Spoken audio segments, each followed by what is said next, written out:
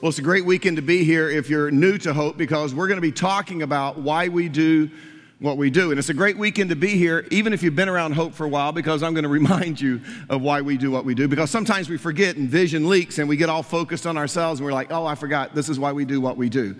You know, our mission statement here at Hope is pretty simple. It's love people where they are and encourage them to grow in their relationship with Jesus Christ. And to be honest, there's a part of that mission statement that should be a part of every church in the world that claims to be a follower of Jesus Christ, because Jesus actually gave the church a mission statement. Matthew chapter 28, Jesus is getting ready to go back to heaven, and he gets his disciples together, and he says, I'm leaving, you're staying, and here's the deal. Till I get back, you get out there and make disciples. That's our mission statement. That's our part, encouraging people to grow in their relationship with Jesus Christ. But you know, every church has a personality. Every church is unique. And what makes our mission statement unique is that first part where we talk about loving people where they are. We really do that. I mean, if you're new to Hope, we don't care what kind of baggage you bring in here. We don't care what kind of mess you've made of your life. In fact, we actually like to run two messes. We're just glad you're here, right? Now, I got to tell you, that's not the kind of church I grew up in. And my guess is it's probably not the kind of church that most of us grew up in. I mean, my church experience was basically, if you want to find God, you come on our terms. This is what we do, take it or leave it. In other words, the church was basically designed for Christians, people who were already in the family of God. They had made that decision to follow Jesus Christ. And preferably, they had gotten their act together. Because if they don't have their act together, it's going to be messy to have to deal with them. But you know, when I was getting ready to move here from California to start the church, I distinctly one day sitting in my office in California thinking, this is what Jesus said. It's not the healthy who need a physician, it's the sick.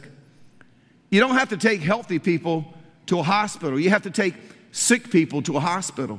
And so I began to pray, God, when we move to North Carolina and start this new church, will you help us figure out how to build a church, how to develop a church where someone who is lost, someone who is hurting, someone who is suffering, someone who has just been being beat down by the circumstances of life, they could walk in the doors, they could feel that it's a safe, comfortable environment to be themselves, and maybe in the process, they could find healing in Jesus Christ.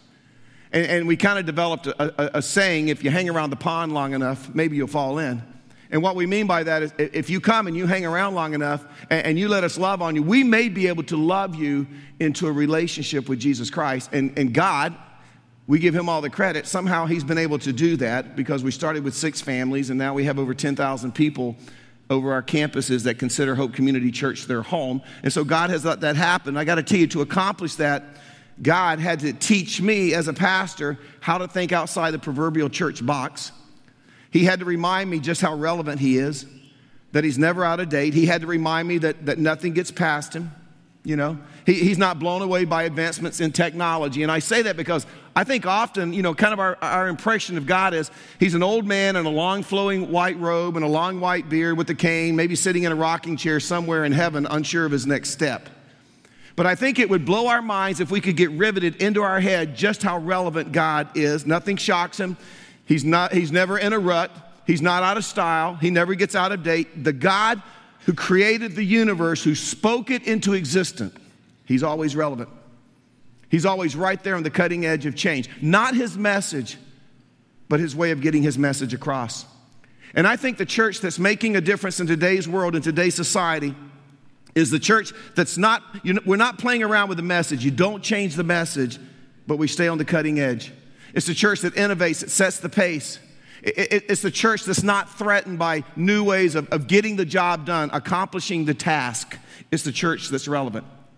And this weekend, I want us to see how in Acts chapter 10 that God reminds us that he's always ready to bring about the necessary change to remain relevant in today's world.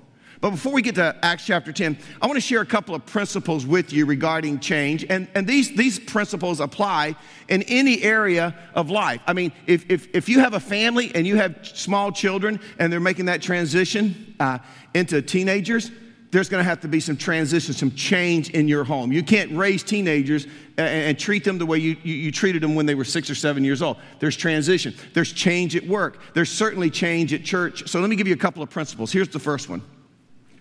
Some changes are inevitable.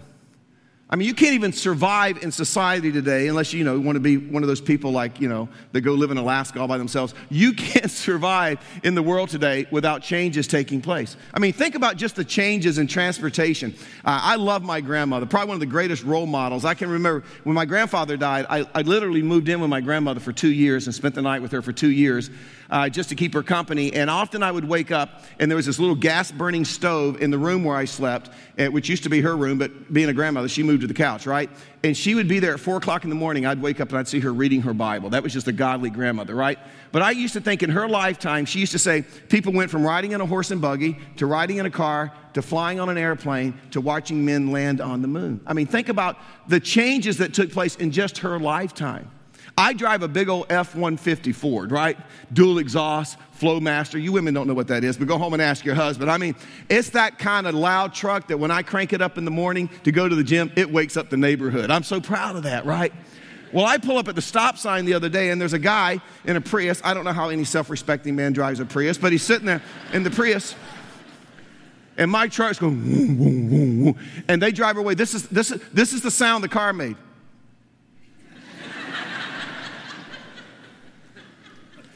See, I can remember being a kid and our teachers used to say, one day we're going to have electric cars. And I'm like, lay off the Jetsons. We're never going to have electric cars, right?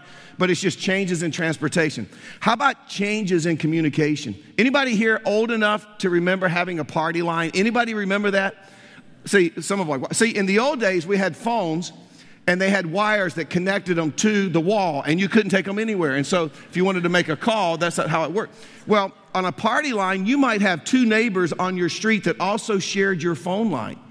So you would pick up your phone to make a call, and the teenage girl 3 houses down is talking to her boyfriend. So you'd hang up. Sometimes you'd listen. I mean, because, kind of cover the, But, and then you'd go back in like 10 minutes, they're still talking. And finally you would say, hey, listen, my husband had a heart attack 40 minutes ago. I need to dial 911. Could you hang up? So now, 25 years ago, cell phones unheard of. Now every American can't imagine living without a cell phone. And then on top of that, we have email and texting and Facebook and Instagram and FaceTime. And I don't know why anybody wants to do that. Does anybody look attractive on FaceTime? Seriously, right? But there's always going to be changes. They're just inevitable. Here's the second one. Any change requires adjustment. And that is especially true in churches. You see, when I grew up, you needed a hymnal and a Bible, and you could have church. Our idea of cutting edge was we had a little board on the front of the church to put the hymn numbers that we were going to sing. That's about as edgy as we got growing up. Now, you got to have a band, you got to have slides, you got to have video, you got to have moving lights. See, I'm old. I forget where I am sometimes. Sometimes I come to church and am I at church or am I at the circus? I can't remember. And Laura has, honey, you have to preach. We're not at the circus, right? And so it's changes. There's nothing wrong with it. But you know what? It just requires adjustment. Now, that was the lesson that Peter had to learn in Acts chapter 10. If you have your Bible this weekend, turn over there. Matthew, Mark, Luke, John, and then you get to the book of Acts. Peter's a Jew. Up to this point, he's been really only interested in reaching the Jews. By the way, he was very, very good at it. This is the guy that walked out into the streets of Jerusalem after the Holy Spirit came in Acts chapter 2, preached the gospel, right? That Jesus Christ died and was buried. 3 days later, he rose again. We talked about that last weekend. And he shared that one message on some street corner in Jerusalem. And think about this, 3,000 Jews converted from Judaism to followers of Jesus Christ right then. So he's really, really good. He's been interested in reaching the Jews. Nothing wrong with that. But now there's a shift. And God decides we're also going to reach the Gentiles. And see, we're glad that God decided to reach the Gentiles because if you're not a Jew, you're a Gentile. And that includes most of us here this weekend. So Peter gets this vision from God in Acts chapter 10. And basically God says, hey, Peter, heads up. It's a new day. Change is coming. This is what he says, chapter 10, verse 9 of Acts. About noon the following day, as they were on their journey and approaching the city, Peter went up on the rooftop to pray. He became hungry and he wanted something to eat. And while the meal was being prepared, he fell into a trance. He saw heaven open and something like a large sheet being let down to earth by its 4 corners. It contained all kinds of 4-footed animals as well as reptiles and birds. Then a voice told him, get up, Peter, kill and eat. Now you got to understand, these are things that Peter has never been allowed to eat. These are things that no Jew has been allowed to eat since, the book of Leviticus. And now God is coming along saying, new day, these things are now okay to eat. But I want you to notice Peter's response in verse 14. Surely not, Lord. Peter replied, I have never eaten anything impure or unclean, and I am not about to start now. That's just his attitude. You can just kind of sense the self-righteous, pious attitude. So God responds in verse 15, hey, buddy, do not call anything impure that God has made clean. And if you read the chapter, this happened 3 times. And then Peter, led by the Holy Spirit, goes to the house of a guy named Cornelius. He's a Gentile. I used to love the King James. It says Cornelius and his Italian band. I thought that's the first original rock band. See, but we changed that with the new translations. He went to the house of Cornelius and his cohorts, okay? And he had a bunch of friends hanging out there who were Gentiles. And so Peter goes there, he shares the gospel, they accept Jesus Christ as their Savior, they receive the gift of the Holy Spirit, Peter baptizes them, and then he decides that he's just going to stay and hang out with his new Gentile friends for a few days, okay? He has his first sweet pickle. See, up to now it's been kosher deal, but a first sweet pickle. He has his first pork chop barbecue sandwich, and he realizes there is some good perks coming out of this vision, right? And with pork barbecue still on his breath, he makes his way back to Jerusalem to his Jewish friends, and he's got trouble. Because his Jewish friends realize, hey, Peter's been hanging out with Gentiles, and they want to know what's going on. So you get over to Acts chapter 11, verse 2. When Peter went to Jerusalem, the circumcised believers, that's a reference to the Jews, criticized him and said, you went into the house of uncircumcised men, those are Gentiles, and ate with them. And I bet it was with this gasp like, Peter, this is unheard of. And if you read on, it says it caused a conflict. The Greek word is, it divided them. And see, that's what change does. It has a tendency to divide people. So beginning in chapter 11, verse 4, Peter just begins to go step by step of what has happened, what God seems to be doing. And he explains how he received this vision. He explains to them how he went to the house of Cornelius. He tells them how he shared the gospel with these Gentiles and how they responded, and that it was authentic and that it was unquestionable. And when Peter stood there and said, let me tell you something, guys, God is at work in a new and a fresh and a relevant way, they're like, what else are we going to do? We have to believe it. In fact, it says this in Acts chapter 11, verse 17. And since God gave these Gentiles the same gift he gave us when we believed in the Lord Jesus Christ, the gift of salvation, the gift of the Holy Spirit, he says, who was I to argue? Who was I to argue with? And the thing that impresses me so much is that when God flexed, okay, Peter flexed also. Now here's my point. This is what I want to talk about this weekend. Sometimes, because of our nature, I think it's just in the nature of all of us, we all have a tendency, if we've been around church, if we've been around a religion for a while, if we were raised in it, we have a tendency to begin to consider certain things sacred when they're really nothing more than our preference. They're really nothing more than tradition. They're really nothing more than, hey, this is what I've always done, which is Greek for the mess we's in, right? But we've done it the same way all of our life, and so we kind of come to this conclusion, this must be the right way to do it. I'm not changing. But you got to understand, when that happens, we can actually stand in God's way of bringing about a change that he has planned. Peter said, I had to swallow my pride. I had to swallow my preferences. I had to swallow my prejudices. I had to face up to the fact it's not the way I would have planned it. I had to face up the fact it's not even the way I like it, but who am I to stand in God's way? Now, let me just say this. Every one of us, there's certain things we just prefer about life. There's certain traditions we prefer. We all have fixations. By the way, Webster calls a fixation an unhealthy or excessive preoccupation or attachment. And I'm just going to tell you, including me, there's not a person in this room who doesn't have an unhealthy or excessive preoccupation or attachment to something. Every one of us, we have sacred cows.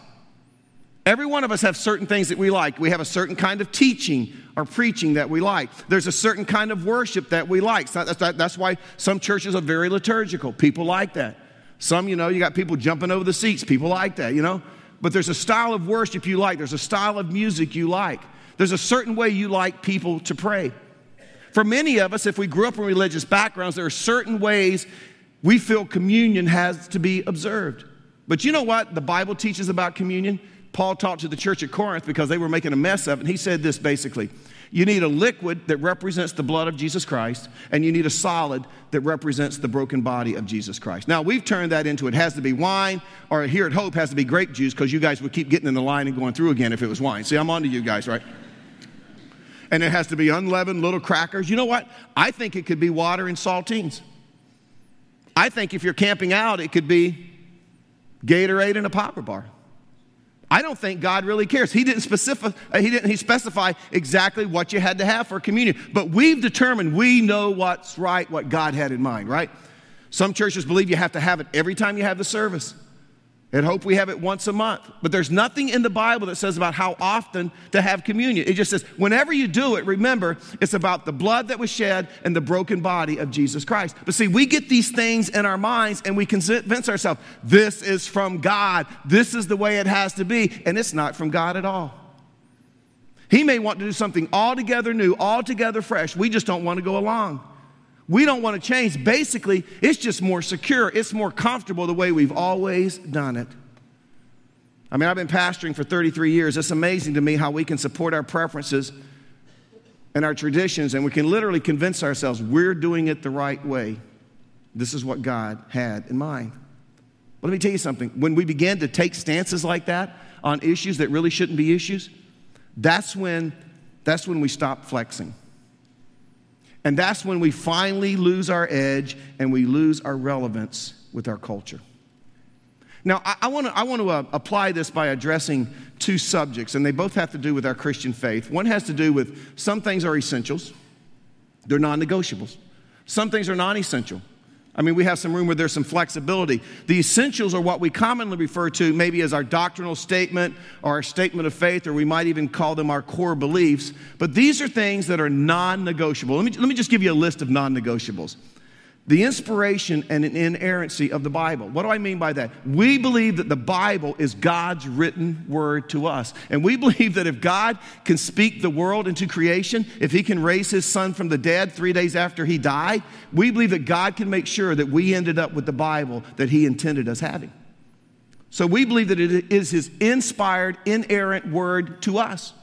Therefore, since it's God's word to us and I didn't write it, I don't get to change it. You don't get to change it. Our job is not to adjust the Bible to fit culture. Our job is to adjust our culture to line up with God's word. See, remember, we see as God sees, we'll begin to do as God says. So we believe that the Bible is the inerrant, inspired word of God.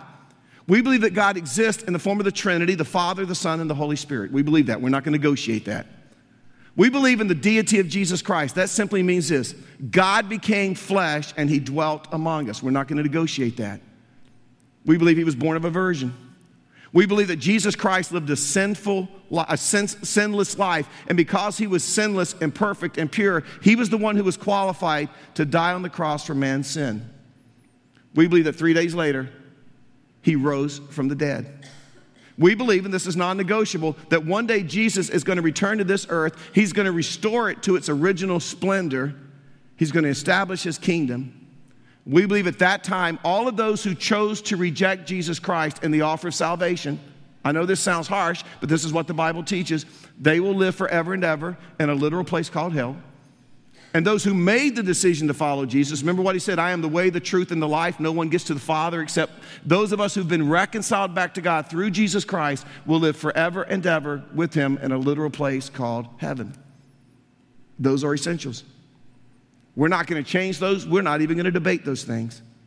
But you got to understand, everything that wraps itself around those essentials, there's some flexibility there. Those things can change like style, things like music, things like dress. And I say that you will not reach today's generation the way I was reached. You know why? There's been a change.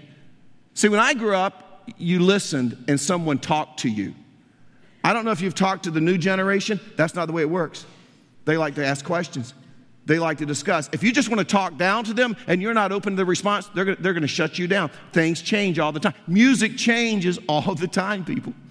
I'm going to tell you something. If you want to mess up a church, mess with its music. You know, there's an old saying that when Satan got kicked out of heaven, he landed in the music department, right?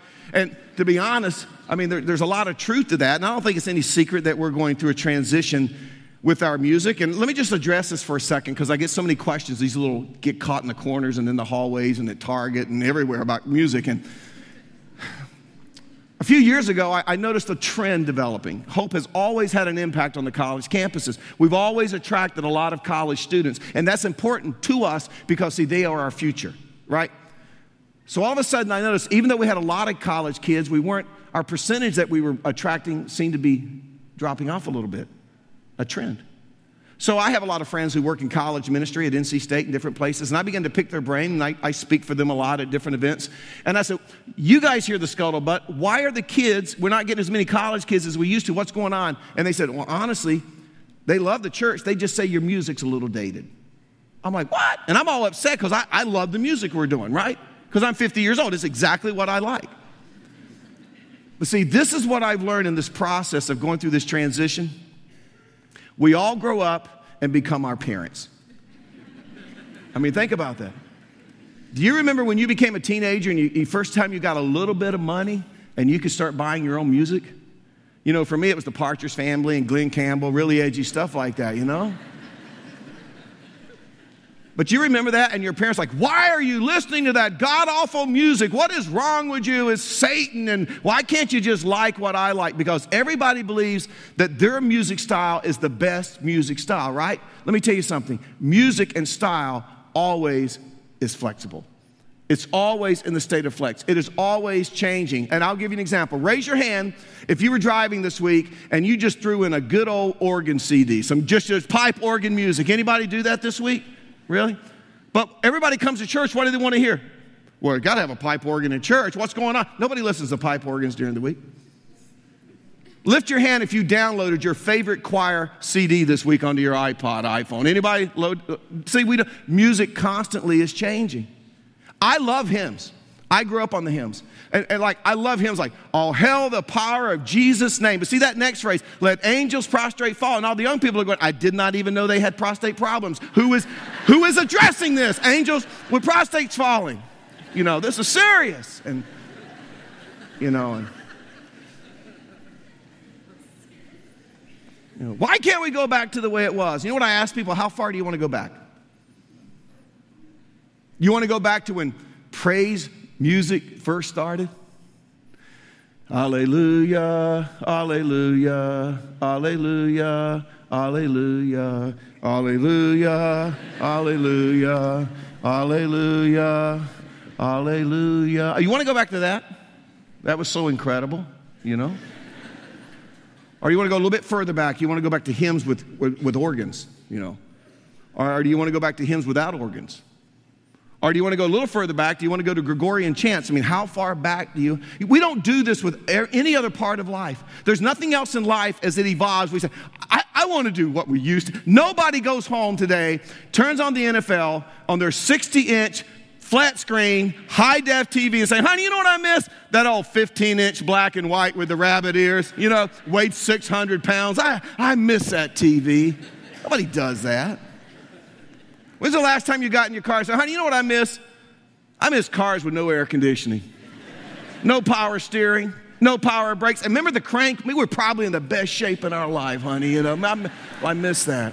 Anybody miss dial-up? I mean, anybody miss that? You know? Anybody miss 22-pound cell phones? Nobody's saying, nobody wants to do that. We only do that at church.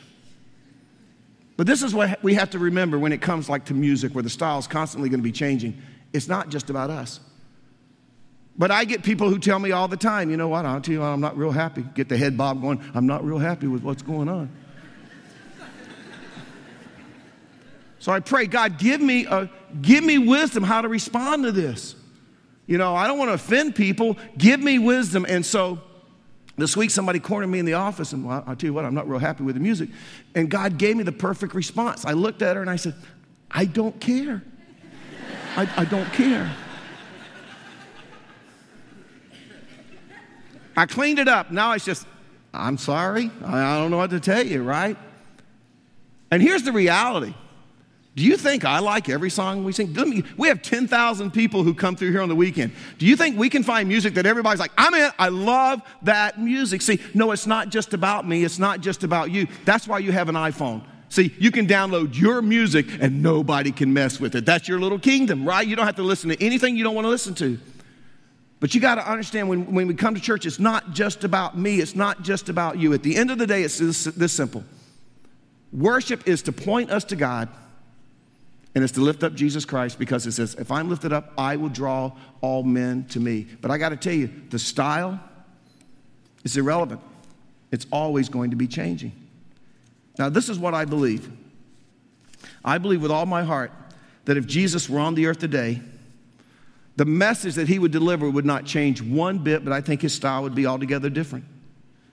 And I really believe that a great deal of our struggles come when we confuse essentials with non-essentials. But it really boils down to our style and our preference. But we have to be really careful because you got to understand it's in these non-essential areas where we have some flexibility, and it allows us to remain relevant in our culture.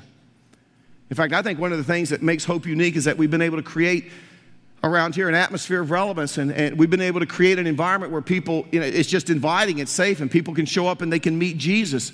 I mean, you got to understand something. Our mission has never, ever to be big, has to be big, to be large. It's never been to be popular. We just simply believe this. As long as there's one person out there who's lost, we have a mandate to continue to reach out to them. And I get that from the parable of the lost sheep. Remember the shepherd took out 100 sheep, he got 99 back to the fold? A lot of us would say, hey, that's a good percentage, 99 out of 100, right? Not Jesus, not in his story. The shepherd said, you guys stay here. I got to go find that one lost sheep. And if there's one lost sheep out there, we have an opportunity to reach. We have a mandate to have a seat in a parking place for them so we can reach out to them. Do you know what that means? It means the church doesn't exist just for us. It exists for the people who haven't shown up yet. So what does that mean to us? Well, when you really think about it, and I've used this illustration before, but I can't think of anything better. When you think about the church, whether it meets in a gym, whether it meets in a beautiful facility like this, a storefront or a home, the church, wherever God's people are together, it's a place where people come to get fed. And I know that the Atkins diet with all of its protein is really big these days, but I got to tell you, in God's economy, carbohydrates are still king. Jesus didn't say, I am the pork chop of life, did he? What did he say? I am the bread of life. And nobody would argue that the bread of life, the Word of God, it deserves and demands the ultimate presentation. Because as I said, Jesus said, if you just lift me up, I'll do the heavy lifting. I'll do the dirty work, right? Now here's the challenge at Hope. Every weekend at Hope, we have people in attendance who are Christians. They've stepped over the line. They've decided to follow Jesus, as we sang about this weekend. They are in the family of God. And just so you know, one of our goals every weekend is to give these individuals a healthy portion of the bread of life. We want them to feast on it. We want them to grow on the Word of God. But I also know that every weekend we're going to have a lot of people that walk in these doors who have never experienced a connection with God through Jesus Christ. They don't have that relationship. And if that describes you this weekend, let me just say this. We absolutely love having you here. And we hope that you sense this is a safe place to listen and learn. I used to go to a gym and it said no judgment zone. Maybe we should put that sign in here. This is a no judgment zone. But for those of us who are in leadership, it also means that we have to be prepared every weekend to minister to those who are already in the family of God and also those who have not made that decision yet. And to be able to do that week in and week out, we've just had to learn how to serve up the bread of life in creative and relevant ways. I always explain it this way. It's kind of like having a dinner party. You know, if Laura and I want to have people over for dinner, we invite them. If they accept the invitation, we pick a night. You know, we pick a day that they can come over. And then we find out what do they like to eat, because we've learned the hard way. You don't want to serve a T-bone to a vegan. They get kind of funny about that. And so, you know, once the invitation is invited, we go to work. We clean the house. Not that the house isn't clean, but we clean it a little more, right? And Laura's going to figure out a way to prepare the food in an attractive way, and we'll put on a little music, maybe even light some candles. But I'm going to give you a secret. When it's just Laura and I, we don't do that. We grab something out of the freezer and throw it in the microwave, eat it off a paper plate. Sometimes, you know, we'll watch TV. If it's really good, Laura might belch, you know, and I see she doesn't do that when the guests come over. I pull her aside and say, honey, that is unacceptable. We don't do that in front of the guests. Right? Now, here's the question. Here's the question. Are we phonies if we do that? They're not seeing the way we typically, are we hypocrites? Are we selling out? You know, are we pulling a bait and switch? No. Hopefully we're just being strategic and smart. Hopefully we're just being a good host and a good hostess. In the same way, we have the opportunity every weekend to present the Word of God, to serve up the bread of life. Here's where the rub comes. Do we only feed the already fed and already full? Or do we also serve up the bread of life to people who've never had the opportunity to really sample it? So think of it this way. Every weekend we entertain people. Many of you who show up, you're already in the family of God. But you got to remember, we put a priority on those who are going to show up who need a physician, who are hurting, who are lost, who are lonely. We think about the people outside the family of God. We think about the people whose lives are falling apart. We think about the people whose marriage is hanging in the balance. We think about that single adult that's just lost with no direction whatsoever. We think of that single mom who's just barely keeping her head above water and just trying to survive. She has no support whatsoever. We think about the student who's surrounded with thousands of kids on campus, but they're struggling with loneliness.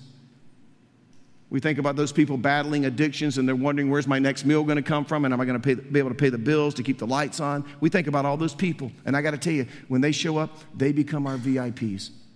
They become our guests. And we do everything we can to remove anything that would be a barrier, a hindrance to these people coming into a relationship with Jesus Christ. But you need to understand something. We do it without compromising our core principles and beliefs. For example, we make sure that our child care is secure. Everybody that gets anywhere near a child goes through a full background check. You know why? It's important to parents today because of the culture we lived in. See, when I was a kid, first grade, I walked to school by myself. I didn't need a little helicopter mom hovering all over me at the bus stop till I got on the bus. Hey, worry about the kids once they get on the bus. They'll find till they get on the bus. Don't worry about that. But times have changed, so we had to change with it. We have to make sure that all of our greeters are in place because, let's be honest, it's like Six Flags Over Jesus around here on the weekend. And if it's your first time, it can be really intimidating. So we do everything we can to make our guests feel at ease and feel welcome. We try our best to keep our services to 1 hour. Do you know why? Because in today's culture, money is not the most important commodity. It's time. You can always make more money. So we're like, if you'll give us 1 hour of your time, we're going to do the best of our ability through God's power to present to you the Word of God. You're going to have to do what you want to do with it, but just give us an hour. You probably noticed we don't take offerings around here. It's not that we forget. It's not that we don't need the money. It's just like we have decided that one of the number one reasons people say they don't go to church, I don't think it's true, is that all we want is your money. Well, let's just remove that barrier. We won't even put you in a situation where you feel out of guilt, you're obligated to give, or embarrassed because you don't have anything to give. And we decided we'll teach you who come every week biblical principles about giving. And there's boxes in the lobby, and you can give online, and you can use your phone app. But let's just remove that barrier, right? Some people say, why do you guys play secular music? And it's only 20% asking that because it's the only 20% that are actually here when the service starts. And but we usually have a secular pop song, like Coldplay. We had Coldplay this weekend. Like, why would you do that? Well, there's several reasons. Sometimes it has to do with the theme of the morning. If I'm speaking on a topic, nothing tells us how the world feels about a topic like it's music. So we can compare what's the world say. Or sometimes it's just to get something started to get people in from the coffee shop, let them know we're starting. Sometimes, you know what, if you bring a guest and they hear a song they recognize from the radio, their first thought is, wow, this isn't what I thought it was going to be like. And their defenses, kind of go down. They relax a little bit. But see, we do all this because we think if somebody outside the family of God is going to show up, this is it. And so we plan, we prepare. Every week we sit around after the service and we evaluate. And we ask ourselves, hey, how was the weekend? Was the music good? Was it excellent? Was the message relevant? If my neighbor that I've been inviting for a year, if they finally showed up, would they enjoy it? Would they come back again? When I'm sitting and I'm writing my message, I don't ask myself, will they like it? This is what I ask myself. The guy that I've been trying to get to come from the gym for a year, if he shows up this weekend, he may not agree with it, but will he at least understand what I'm talking about? See, the gospel can be offensive. Paul said that. But I don't want to be offensive. So can I explain it in a way that everybody can understand it? And this is why this is so important. A lot of people that walk in here every weekend, they're struggling. They're hurting. Things are right there teetering in their lives. It could go either way. This may be our only shot. And because they matter so much to God, we absolutely refuse to present to them a half-baked presentation of the bread of life. So we work really hard at being creative and authentic and relevant because if we're not relevant, let me tell you something, they're not coming back and I don't blame them. Who wants to go spend an hour somewhere every week where it has no relevance to your life and it bores you to death? By the way, let me just say this. A church shouldn't stand out when it does stuff in a different way. It should be the norm. All you got to do is thumb through the Bible and you see that God used, he used word pictures and he used illustrations to communicate his message. He used an apple with Adam and Eve. He used salt with Lot. He used a boat and a fish with Jonah. He used the cross for the world. When Jesus came and began to teach, he used the street language of the day. He kept it simple. He kept it relevant. There was one time he drew in the sand. Another time he sat in the boat. One time he picked up a child. One time he pointed to a sower. One time he talked about a building falling over. But he used parables, word pictures. Often he used humor, but he was always relevant. So when we get together on the weekend and we serve up the Word of God, the bread of life, we want to do it in a way that everybody understands, that I see Steve Ellis sitting back here. He says, you know, Hope, we do a really good job of keeping it on the bottom shelf, keeping the cookies on the bottom shelf. We want people to understand it, to eat it, to digest it, to live it out. We want to explain it in a way that they walk out and say, I may not agree, but I got it. I got it. Now, why is this so important? I'll tell you why. Because right now there's a family in your neighborhood, and they could care less about God and the church. In fact, the only thing they like about church is it keeps us off the golf courses and out of the restaurants on Sunday. I mean, they like that. But other than that, they think church is pretty much for losers. And they think they've got it all together. But you know what? If you could peel back a few layers, you would find out that maybe there's a marriage that's about to implode. Maybe there are kids that are getting ready to go off the deep end. Maybe they're drowning in debt. But here's what's going to happen. Somebody in this church is going to invite them. And you're going to have an incredible, relevant church to bring them to. And every time you invite them, they're going to say no. Nope, nope, nope, not interested. Nope, nope. And then one day, because a crack's going to start to appear in their life, they're going to say yes. And because of what we do every week, we have the potential to be the instrument that God uses to change their lives. It will change their marriage. It will change how they raise their kids. It could impact the next generation. There's a guy, there's a woman that you work with every day, and you know what? They just had it up to here with the dog-eat-dog world, and they get up every morning and they go to work wondering this: is this all there is to life? You get an education, you work your fingers to the bone, hopefully you get enough money to retire, and then you die. It's got to be more to life than that. And you're going to invite him here one weekend, and maybe they're going to get exposed to one of our ministries like Marketplace Matters, and they're going to find out there are people who have such passion about their work because they realize that their faith and their work go hand in hand, and their work is an extension of their relationship with Jesus Christ. And they're going to experience that, and they're going to begin to show up at work on purpose in life because now they have this relationship with Jesus Christ. There's a single mom out there, and she's exhausted. She's just tired. She's tired of getting home every day, having to get the kids a bath, having to get the kids' homework done, having to feed them, putting them in bed, and getting up and starting it and doing it over and over and over and over again every day. And somebody's going to say, hey, you ought to come to our church. They have a great ministry for kids.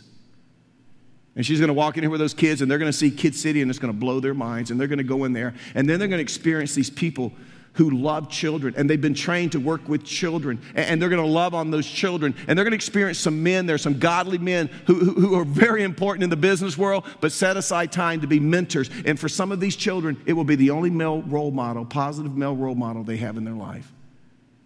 And a mom's going to begin to see a difference in her kids. And then she's going to bring them to Kid City Live. And she's going to realize, oh, now there's a way that we can go on this journey together. And it's going to begin to change her life. There's going to be a college co-ed out there. She has tried everything to feel better about herself. And she's going to get invited here, and she's going to meet some great college kids that have a different take on life. And her life is going to be changed. And it's going to be because someone cared. You say, Mike, how do you know that? Well, I know it because, see, those are the stories we hear every week. But I'll tell you this. When we stop being relevant, we stop hearing the stories. This past Saturday night, I have a good friend and a professional friend. We've been friends for a while, and he's worked here with the church, done some consulting with our board and all, and been a personal consultant for me as a friend. And this past Saturday night, his wife, my age, was preparing dinner for their small group who was coming over, and she dropped dead of a brain aneurysm, no health issues whatsoever.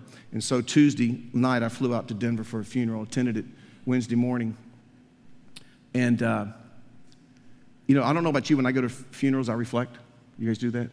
Because you hear what they're saying about people, and you're like, well, what would they say about me, But as I was listening to a life well lived.